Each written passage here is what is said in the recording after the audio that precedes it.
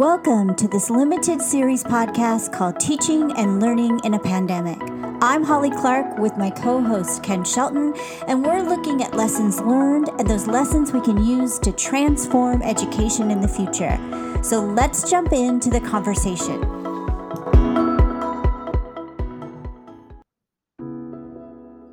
And welcome to this podcast series on teaching and learning in a pandemic. And this is episode 4, where we're going to talk about equality in a pandemic and look closely at COVID numbers and what they tell us about this story. We've been talking about learning loss and the stories related to opportunity and access. And all of this directly ties into equity, and especially equity in a pandemic. To understand this better, we need to examine some of the data around COVID in our schools. And Ken Shelton is joining me on this episode. And Ken, why don't you give us a contextual definition of equity and equality? Yeah, it's important to have a contextual working understanding of those two words. They tend to be used interchangeably, but they're not. So ultimately, equity, let me start off. Equality is treating everyone the same. So, for example, every student gets a textbook, every student gets a Chromebook, every student gets a seat, every student gets fill in the blank. That's equality. Equity is ensuring a distribution of resources so that every student has appropriate access and opportunity to the learning. Wi-Fi. So in the context of what I just shared, for example, equity would be if every student gets a textbook and every student gets a Chromebook. So maybe a student that has some sort of a visual challenge, their Chromebook is set up so that there will be a speech-to-text automated for them. That would be an example of equity, because an adjustment is made with the resources so that they have access and opportunity. Okay, so really helpful in thinking about this, because I do think those get used incorrectly. I've often heard them those definitions interchanged inappropriately. So what we're going to do right now is we're going to look at a really interesting story of COVID in schools. And this is coming at us from something called COVID Monitor. And you can go there, you can simply Google COVID Monitor, and you can see the statistics about COVID in the education system in the U.S. anytime that you want. So if you want, you can even go and look at it right now. And I'm going to open up the site.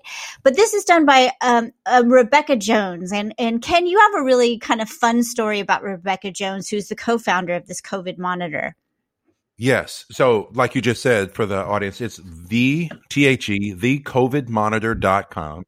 And she's one of the co-founders. And the interesting thing about Rebecca Jones, she is a scientist, and it's funny, her tagline on social media is insubordinate scientists studying climate, storms, and natural hazards. And she also did a lot of work with GIS, which is Geographical Information Systems. And so originally she was if I remember correctly, the Florida Health Commissioner, and or she was in the Florida Department of Health. I do know that for sure. And ultimately, she was encouraged and essentially coerced, if you will, into providing data around the spread of COVID, particularly in schools, but even in general for cases. She was basically told to manipulate the numbers, and she refused to do it. And that was by the current governor of the state of Florida. And so, ultimately, she was relieved of her duties, and she recognized that there was a need for accurate data to be distributed to, educators, to parents, to the public around things like COVID cases, especially in schools. And so that's why she's one of the co-founders of the COVID Monitor, which will give you up-to-date information. And in fact, they encourage school representatives, if you will, to share their data on here, because ultimately the whole idea is that if we have consistent and accurate data, we can make more informed and better decisions around the health and safety of ourselves and of students. And if you're a teacher, you may be able to find your school on this and or school district, and see what's happening in other schools in your district and see what your case reporting is. Now, that does qualify that your school has to report.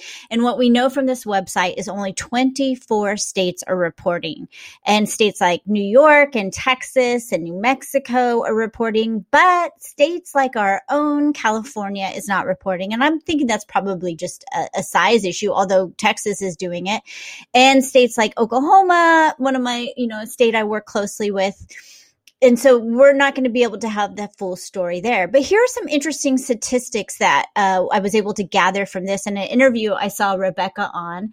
And so let's, first of all, it's really interesting to note that there have been, since the fall, since we opened in August, there have been over 200,000 cases reported in these 24 states and 5,000 districts.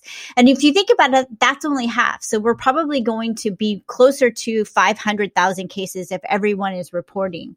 Another thing that we know is that high schoolers are 2 times more likely than their elementary counterparts to get COVID. And when they get COVID at school, they take it back home. According to Rebecca Jones, there's only about 3% of schools who fall in the safe school portion from the CDC. So the CDC ranks what is safe, and only 3% of schools are in that green zone, while 2/3 of them fall in the red zone, and the other part falling somewhere in between, going back and forth between red and orange.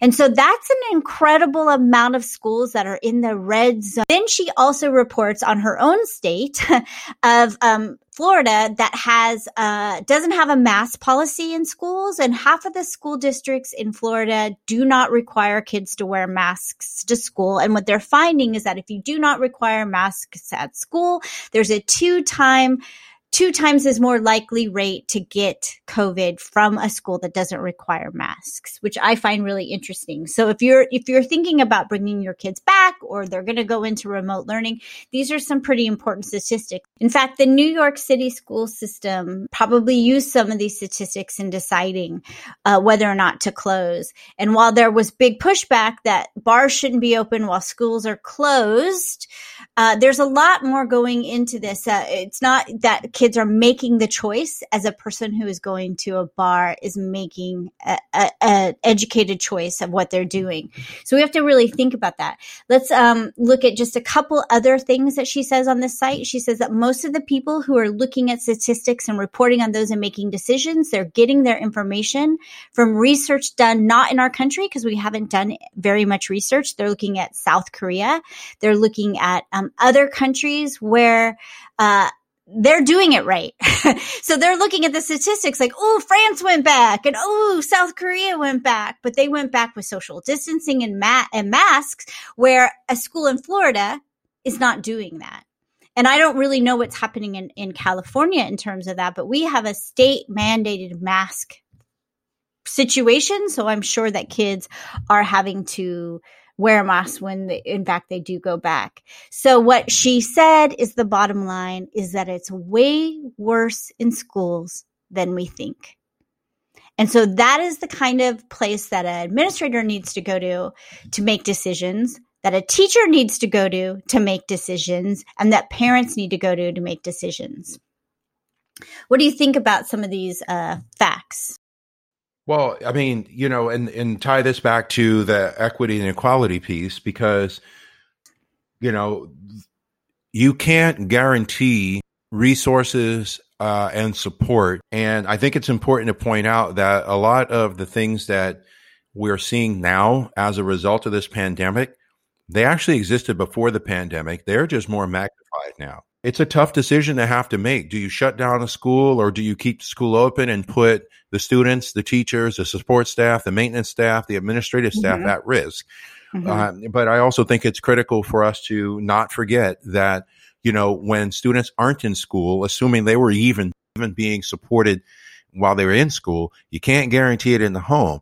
And so what are we doing around monitoring and then making key decisions that provide as much equitable access for students as possible? I know a lot of, you go back to the earlier parts of the pandemic, a lot of administrators were doing what I call it educational triage. because they were doing things to mitigate the effects of shifting immediately to a remote learning environment. Things like handing out hotspots or buying Chromebooks. It's amazing. Here's one, because I know you and I have talked about this in private conversations. It's amazing how quick so many school districts found money in the cushions of the sofa to go 1-to-1. Whereas before, it wasn't a priority, even though you and I both know, and for the audience, we're staunch advocates for the appropriate use of technology in all learning spaces.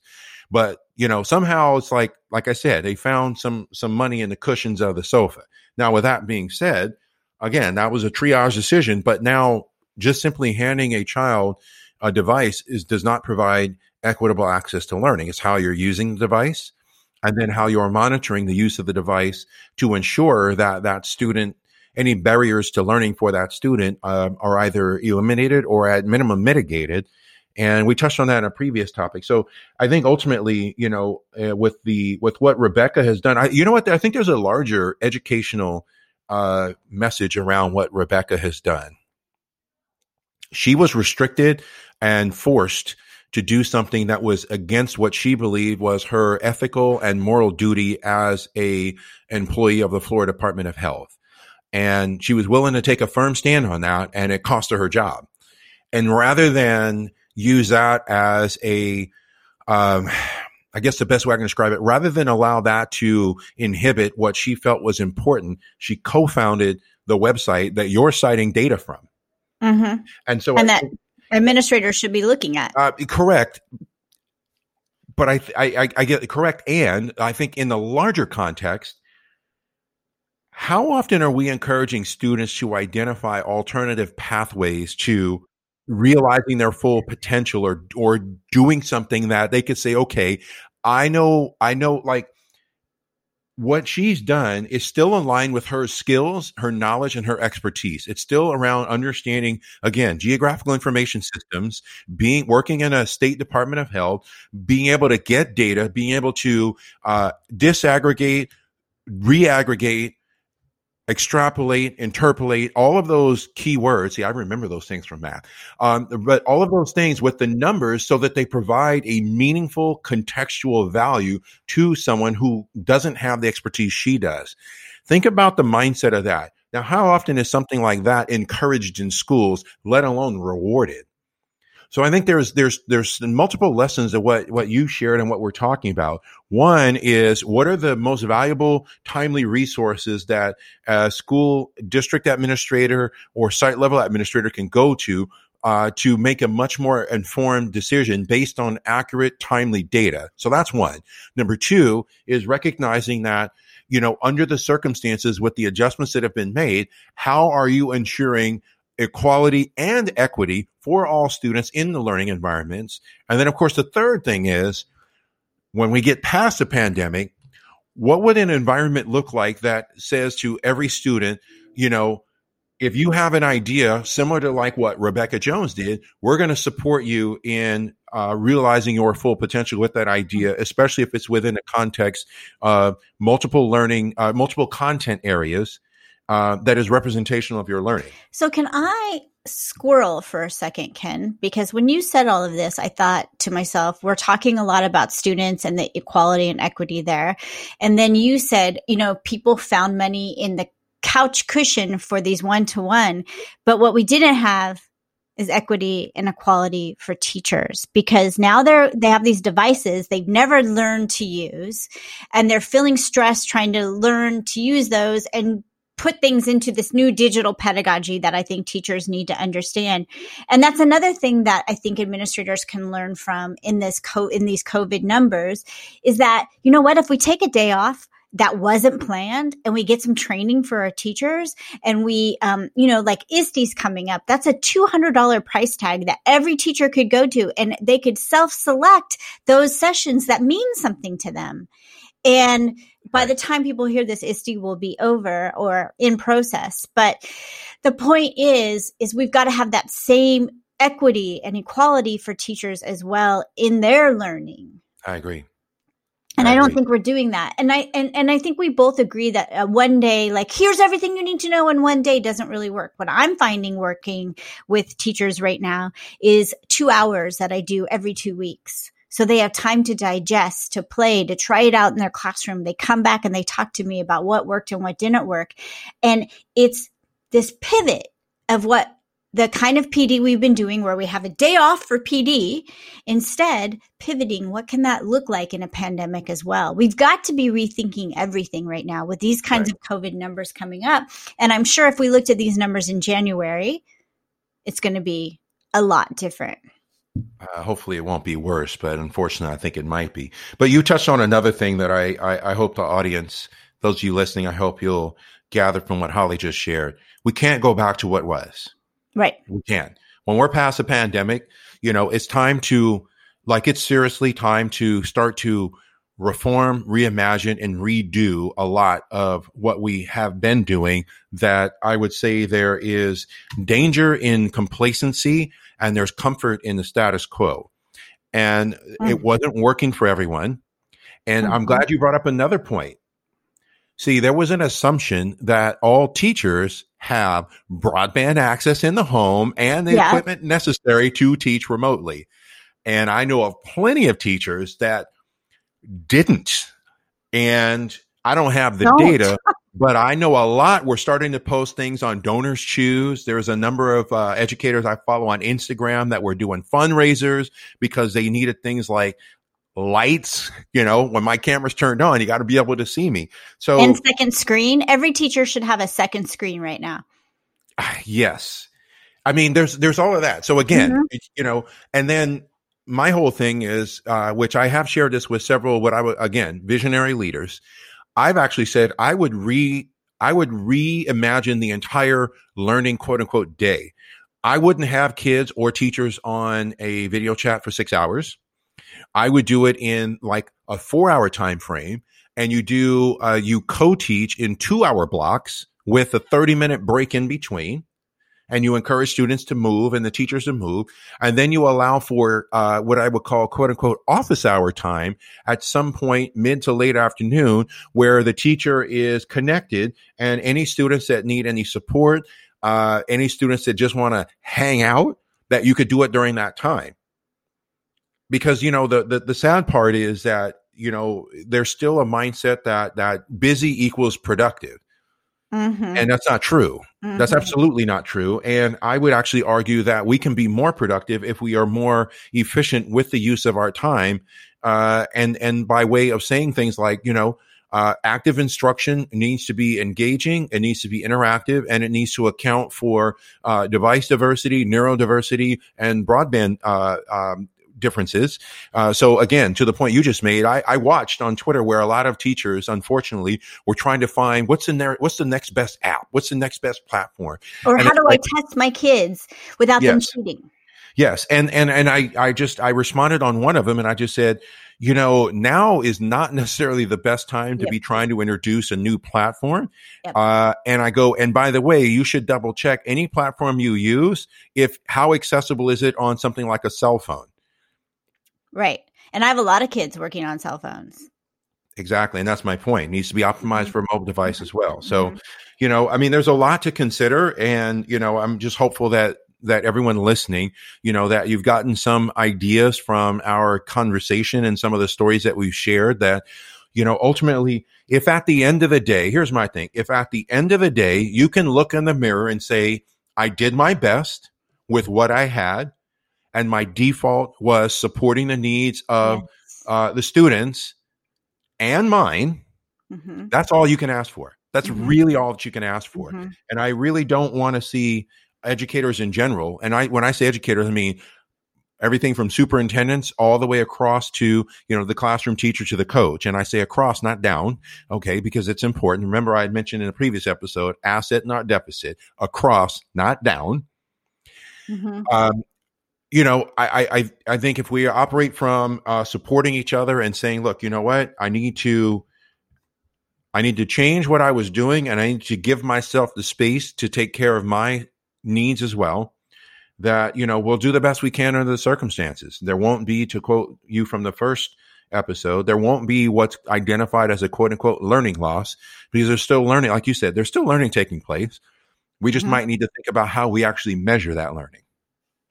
And I want to say we might need to find a day in in the US where Teachers as Heroes becomes a day, because what teachers have done in this pandemic is beyond anything I have seen. They are learning how to teach, how to think, how to do things differently. And that kind of gives me a segue into our next episode, this rethinking of assessments during this teaching and learning in a pandemic. It's something that has to be first and foremost. We've got to pivot right now at what assessments look like. And I say this, Ken, because this will affect you when I tell you this. And I'm sure that actually you've heard it, but I've heard that a lot of schools that are going hybrid are going to do this situation where people come back to school, or students, on Tuesdays, and then the other cohort comes on Wednesdays. And on that day when they're back at school is going to be the day when we test kids. First thing that does is make kids associate school with tests and hate school. If I can say one thing, and I'll say it again in our next episode, don't do it. School should not be the place where testing happens. School should be at the place where face-to-face interaction, group work, deconstructing a lesson happens. And testing should change and look different from pandemic on. And we're going to talk about how to do that in our next episode. Super excited. We want to take a moment and say thank you to our sponsor, Book Creator. Book Creator is an incredible app to use in a blended learning classroom, as it allows students to do more than create books, but interact with their learning. Check them out at app.bookcreator.com. It's definitely one of my favorite applications for teaching and learning in the classroom. Teaching and learning in the pandemic has definitely made us rethink what assessment should look like in the digital age. For more help, download your free assessment toolkit at infuse.link/podcast.